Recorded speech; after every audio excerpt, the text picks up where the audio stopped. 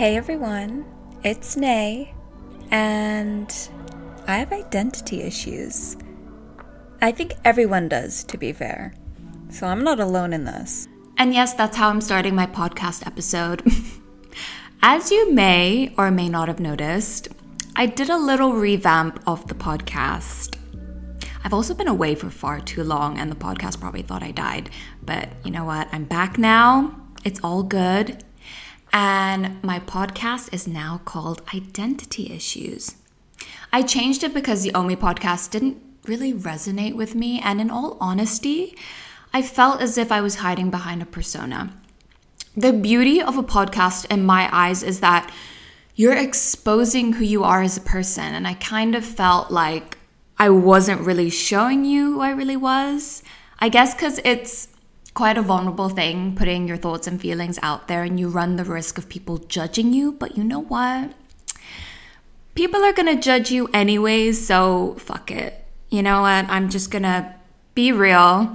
And I think the issue I had with the Omi podcast was it was just too perfect. It was just too perfectly crafted.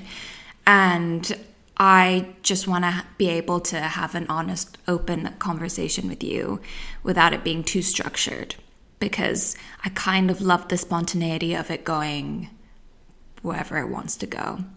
And yes, we're swearing on this podcast. I also wanted it to have an identity, but I was also stuck on what exactly it was, and then it hit me. Identity issues.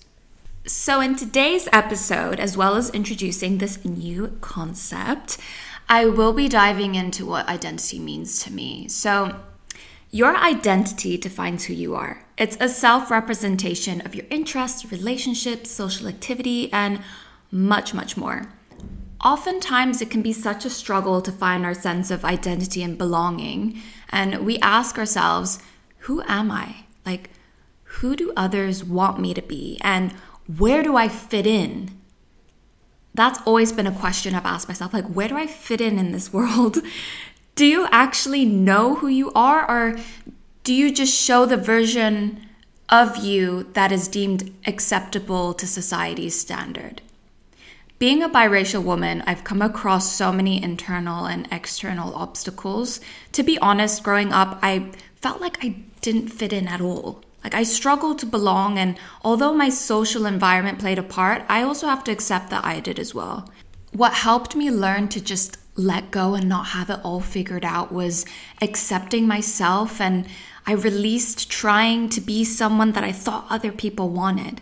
I had to learn to just be myself and adopt the mindset of actively learning and growing, but embracing who I am as a person.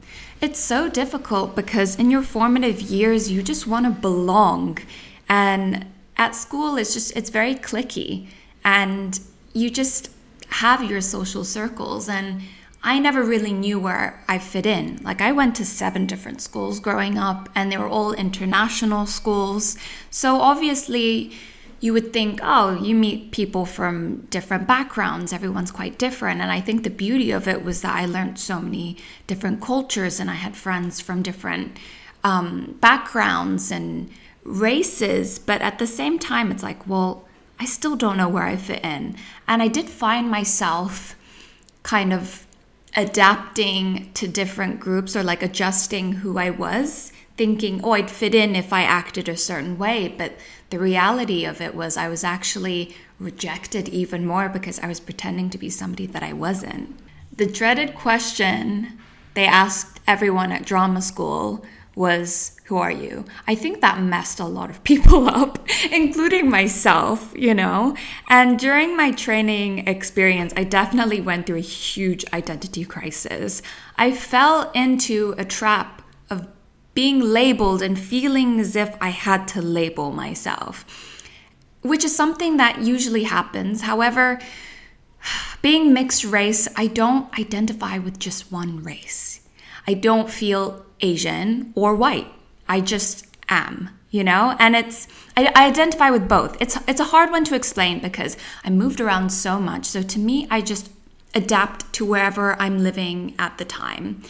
And in the acting world, although it has come a long way in terms of embracing ethnic diversity, we still have a ways to go. Whenever people ask me, oh, where are you from? Like, what's your background?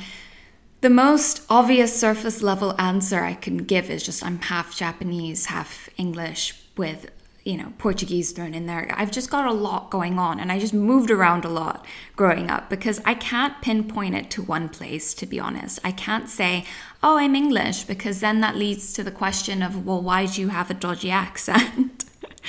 And you know what? There's always going to be an internal and external battle when it comes to my ethnicity. And I do find myself having to speak up when I'm labeled, and I've accepted that that's okay. I'm a mix, but that isn't my identity. That's only a part of it. It's a confusing part. And I grew up with both Asian and European influences. My English part didn't fully kick in until I moved to London 6 years ago. Like, I had my first English roast 2 years ago. And I have a slight American accent with an English twist, with some occasional slang thrown in there, which throws people off even more. And, throughout my whole journey at drama school and going through this crisis, I realized that I was focusing all of my energy on the identity that was very much what you see on the outside rather than who I really was on the inside. I decided to turn my journey of going through an identity crisis into a journey of self-discovery. Because in truth, we're always growing and evolving and meeting new versions of ourselves. I am not the same Naomi I met a couple years ago. Sure, I still have some quirks and habits, but I've changed and released some aspects of myself that didn't serve me. We're so scared to face ourselves, but the best way to really understand who we really are is to dive deep into what makes us who we are. I said it. Now I don't allow people to tell me who I am. When I'm asked about my ethnicity, I like to identify as a biracial woman who's moved around a lot. You don't need to get where I'm from. Just embrace who I am as a person. I'm a passionate, sensitive soul. I love deeply. I'm a recovering people pleaser. I'm strong. I'm fucking stubborn. I can be sassy. I'm confident, but insecure. I'd like to think of myself as a kind, giving person. But there are so many things that I know about myself and that people who meet me know. And my traumas, past experiences, relationships, etc., they're all encompassing and they all aided in the creation of me.